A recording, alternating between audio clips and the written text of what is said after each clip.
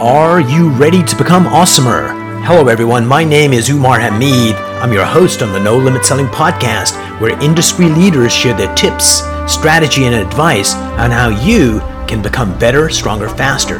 Just before we get started, I've got a question for you. Do you have a negative voice inside your head?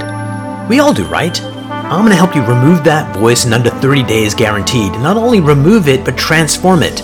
So instead of the voice that sabotages you, there's one that propels you to much higher levels of performance and success.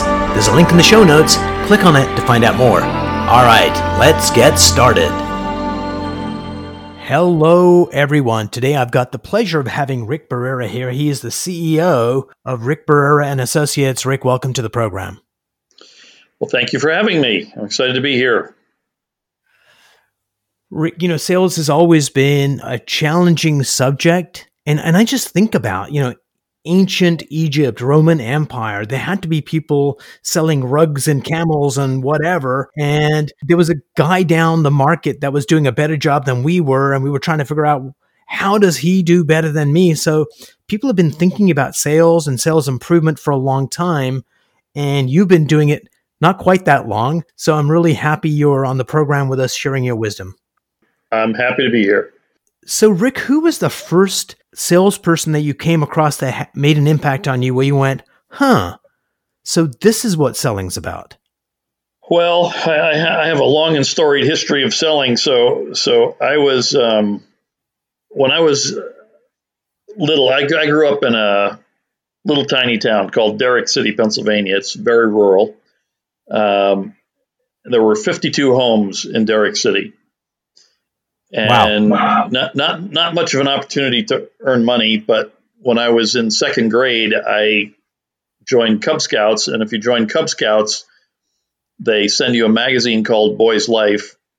And in the back of Boy's Life, there was an ad, and it said, earn big money. And so I was, immediately caught my attention. So I sent in, and they sent me a great big book of Christmas cards. And so I went door to door to all 52 homes and said, do you need Christmas cards? And some people said yes. And so that's how my sales career started. And that company in the spring sent me a seed catalog and said, go sell seeds. So I went to all 52 homes and sold seeds. and basically I tortured those 52 people until I could drive, and then I got what I would call my first real sales job, which was selling newspaper subscriptions over the phone. So sold through high school and college and all of that, and I learned a lot. But then I decided I had a job after college, and my sister came home. She was in the Peace Corps in Afghanistan. And she came home and she wanted to start a business. So we were looking at different businesses, and I found a sales training franchise. Which one? So I bought the franchise, and I went for sales training. And it was really, it's the second time I had sales training, because the phone people, had a really good program, but that was only for selling newspaper subscriptions on the phone. So it was very specialized. But when I went to the sales training for the franchise, they had an actual sales system for selling anything. And that was mind-boggling to me, because I'd had, at that point, probably 20 sales jobs. Right. Selling different things. And I was like, oh my God, there's like a method, and you do things in order. And, all I could think of was how much money I had lost from all the sales that I didn't get because I didn't know how to sell properly. So which sales training company was this? It was a company called Bob Vino. They're out of business. They went out of business a few years after I bought the franchise. And then I was just on my own. I've been on my own since then. So Rick, don't name names, but you've worked with a lot of companies, and a lot of companies that have been selling for a while, and then companies lose their way. What do you think gets in the way? Well, a couple of things. So the first thing that gets in the way is that the world changes. Yes. Okay, so we're recording this in the middle of the COVID deal, so certainly COVID has changed the world. It changes the way we need to sell. It changes what we sell. It changes how we sell. It changes payment structures. It changes everything. So when the world changes, they don't adapt. Their competitors can change, but just as often they get lost in their own, what I call navel gazing. So just to give you a perfect example, the typical entrepreneur, they start out and they figure out how to sell something, and so the company starts, right. They sell, the owner sells something, and they're successful. So then they sell another one, then they sell another one, then they sell another one, and they kind of get the company going. And then they start to hire people, because now you got to worry about delivering what it is you sold. And then you got to have, customer service, and then you got to have operations, and then you got to have HR, and then you got to have finance, and you got to have accounting, and you got to have all these things as the company grows. And in the process of all that, we get so internally focused that we forget about the customer altogether. And so, the customer's evolving, the world's evolving, your company's evolving. And what happens is you sort of evolve apart, right? I love companies that, they just go, oh, no, that's against our policy, right? And I always say, well, what's the customer say about the policy? Oh, my God, they hate it. Okay, well, then why is it our policy? Because it's always been our policy. It's going to impact sales. So what's kind of interesting is everybody in business, plus or minus, would know that, if you don't adapt, you die. And so at one level, they have it inside the head. But when you're going through it, it's really hard to see, even though the data is on the wall in terms of sales are declining, competitors are, gaining market share. And then companies tend to sometimes focus at the wrong thing and not take a step back.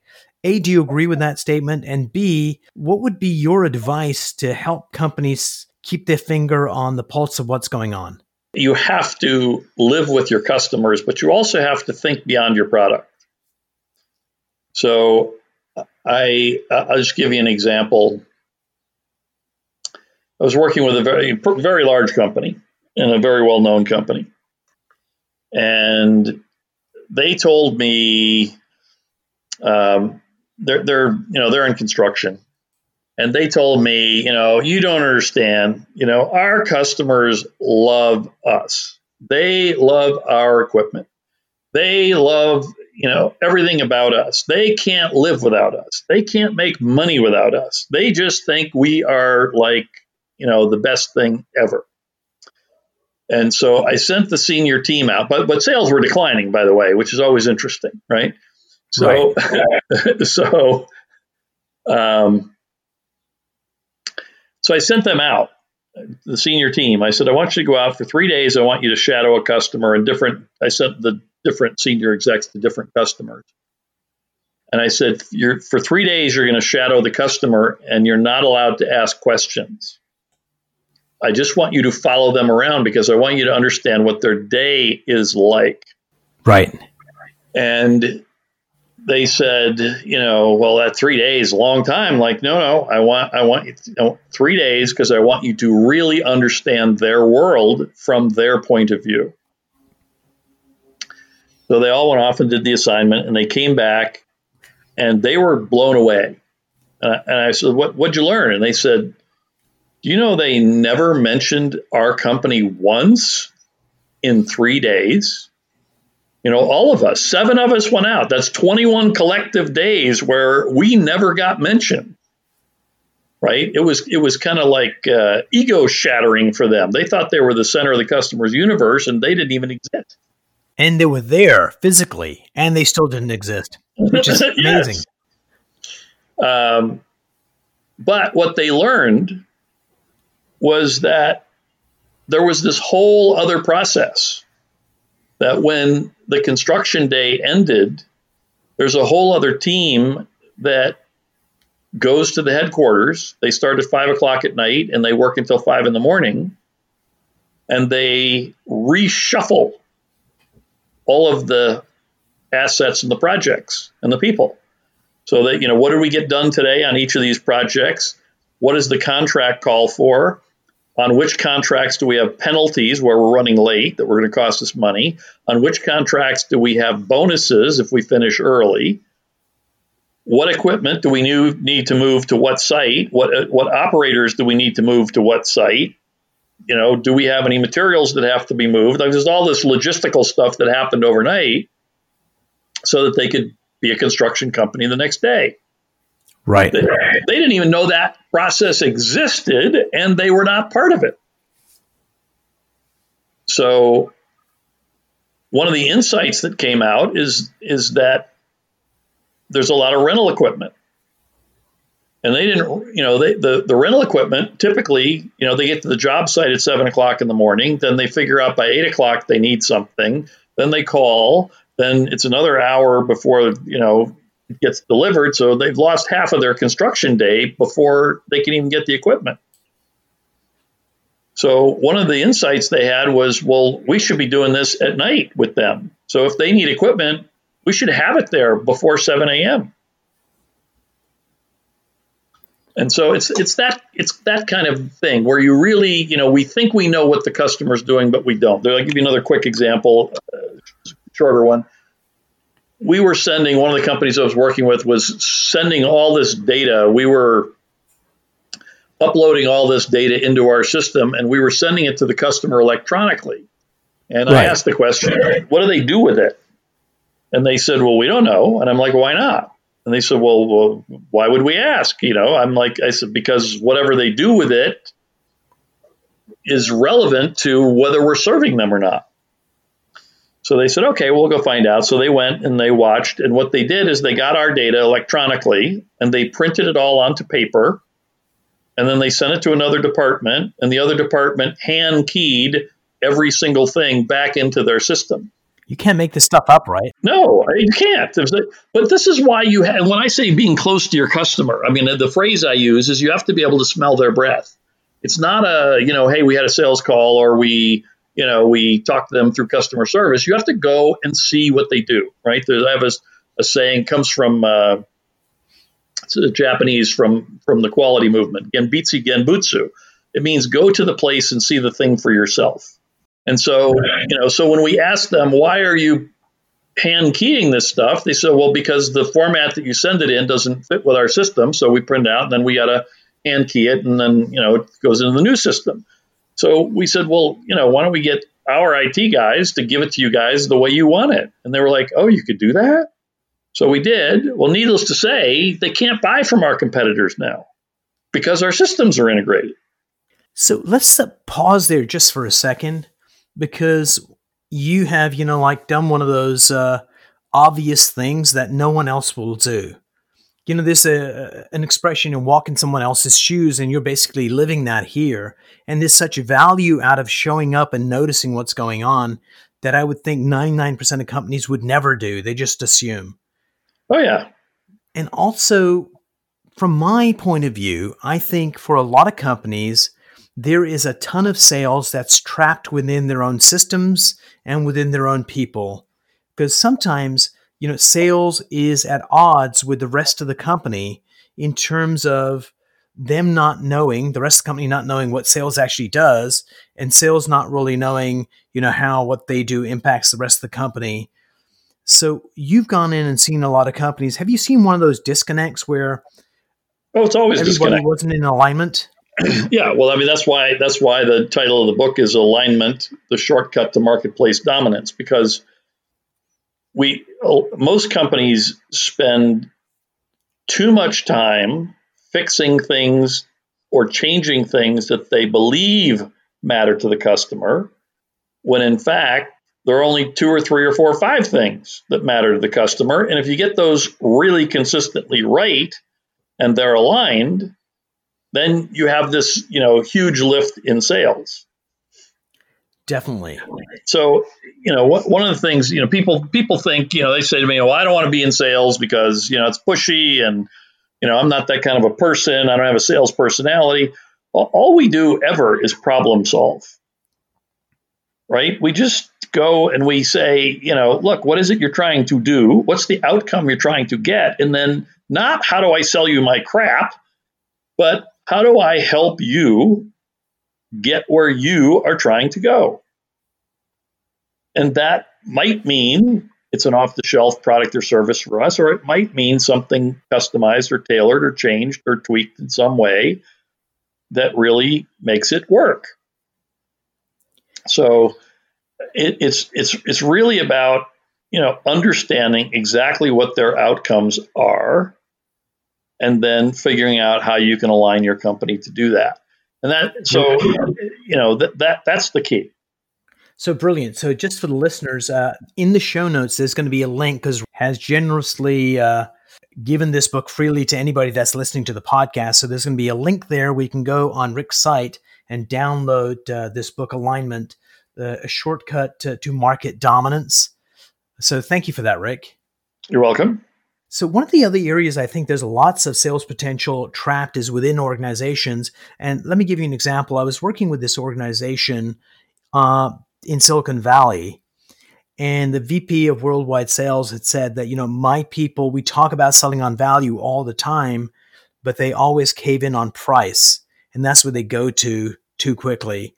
Can you help us solve that? But when I looked at sales and looked at the other departments, it turned out that sales was relying on tech support, financing, other departments to deliver the support and the resources they needed to sell, and they were finding that the other departments weren't doing it.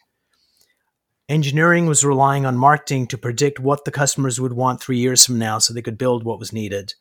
And marketing was letting them down. So there was a company that was profitable, but there was this distrust between the departments.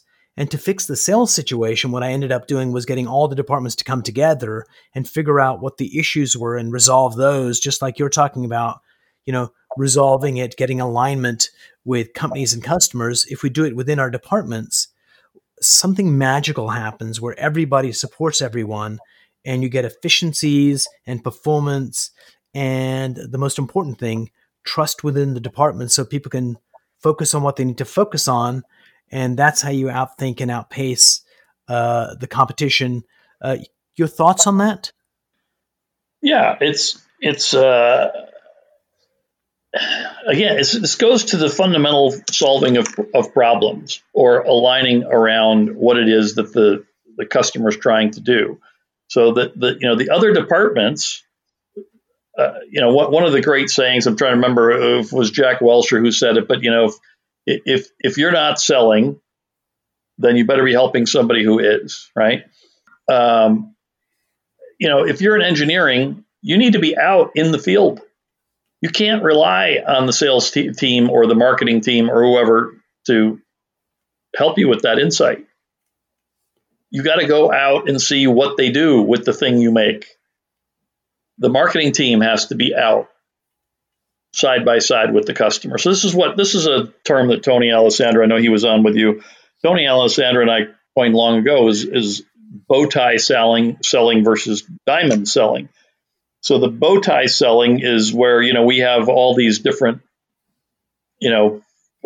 positions in our company, CEO and CFO and, salespeople and purchasing and operations and all of that. And they have the same lined up on their side. But the only two people who touch like a bow tie are the salespeople and the purchasing person. So we want to turn that around. So it looks like a diamond where our CEO is getting with their CEO and our CFO is getting with their CFO and our CMO is getting with their CMO and our salespeople are getting with their purchasing people and their purchasing people are getting with our salespeople, and right, all this, all the way down, their operations people, our operations people, so that we really start to understand how do we partner and integrate. You don't need 1,000 accounts or 10,000 accounts to be wealthy. You need a few great relationships, because those great relationships will lead you to all the other relationships. And the more integrated you are and the tighter you are with them, the more valuable that becomes. At the end of the day, the most useful information that we come across is that obvious stuff that we don't do because we get too sophisticated. And the entire conversation so far has been about get to know your customers, go visit with them, don't just listen to them, see what they're actually doing. All of that stuff is fundamental human connection learning kind of stuff that pays off in dividends big time. So have you ever had resistance when you're dealing with certain clients where you suggest this kind of stuff and they say, no, we know what they want? And how did you overcome that resistance to get them to actually go press the flesh, go figure out what's going on? Well, usually when people hire me, I work with two kinds of companies primarily. They're either, I do a lot of turnaround work. So they're either their sales are, really taking a nosedive and they need some kind of emergency resuscitation. Or I work with companies that are really aggressively trying to grow. So I was working with a company a couple of years ago. We had 150% compounded growth rate year over year. We were trying to keep the wheels on the bus and handle that level of accelerated revenue growth. But a lot of the work I do is where they're in trouble. So in either case, they hire me because things are not normal. And so there's a motivation for them to change. And if they don't want to change, then I leave. I mean, it's just that simple. It's like, look, that you called me in here to solve a problem. If you want me to solve the problem, then we got to change these things. If you don't, then I'm out. It's fine. This goes to any sales situation. If there's a fit between the two companies, then great, you should be partnering. If there's not a fit, then it's okay to walk away. It's like if there's not a fit, you don't have to make it fit. Brilliant. So as you're working with companies right now, as we go through this COVID restructuring of the world, what are some of the tips that you're giving people? What do they need to do differently? One of the things I was talking about early on, looks like things are opening back up now, but early on, one of the things I was focusing with people is how do you become essential? What is it that you do that is essential, that allows you to stay open? And there are a lot of different angles to that. I'm working with a company right now, and they were kind of panicking, and I'm like, hey, we have government contracts. Okay, so let's focus on that because we have to stay open for the government. So we submitted, appropriate paperwork, and they were like, great, no problem. So, it's those kind of things. First, the first thing I always look for is viability, right? And via means life in Latin. Do you have life, right? So we have to have life. We have to be open. We have to have the doors open, right? Then the next thing we need is cash flow. And so how do we get cash flow? And, during this deal, it's all about cash flow. So my son was a caterer and he lost all of his catering contracts in 3 days. So he called me in a panic and he said, what do I do? He's been in business for like 6 months and he was doing great, but all of a sudden can't do it. I said, you got to do Meals on Wheels. And he's like, how am I going to do that? And I said, you're going to start making food and delivering it to people's homes. And he's like, well, I don't have a model for that. I'm like, well, you better get a model for that. So he did. And he started to email people who had done catering with him and he got orders, right? So, this is one of the things I learned from my father, who was a big card player. He used to do these weird things when he was playing cards and I would always watch. And afterwards I'd say, why'd you do that? And he'd say, because I had to put some points on the board.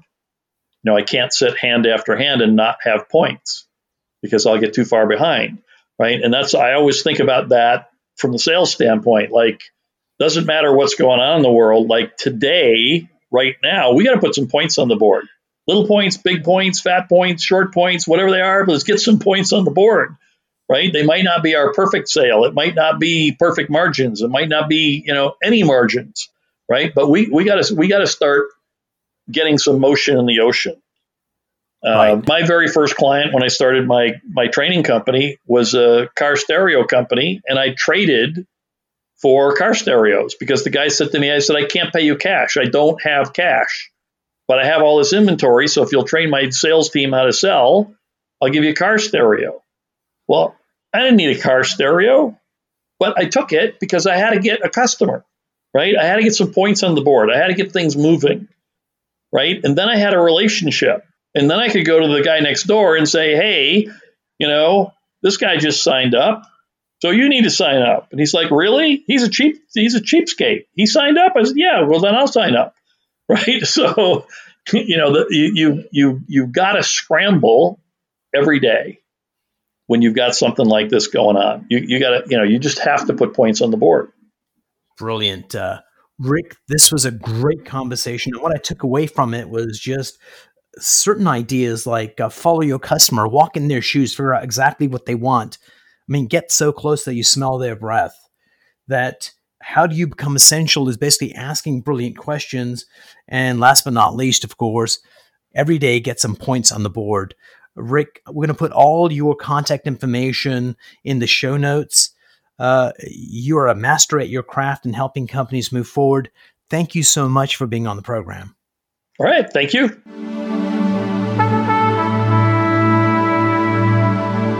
If you enjoyed this episode, please go to iTunes and leave a 5-star rating. And if you're looking for more tools, go to my website at nolimitselling.com. I've got a free mind training course there that's going to teach you some insights from the world of neuro-linguistic programming, and that is the fastest way to get better results.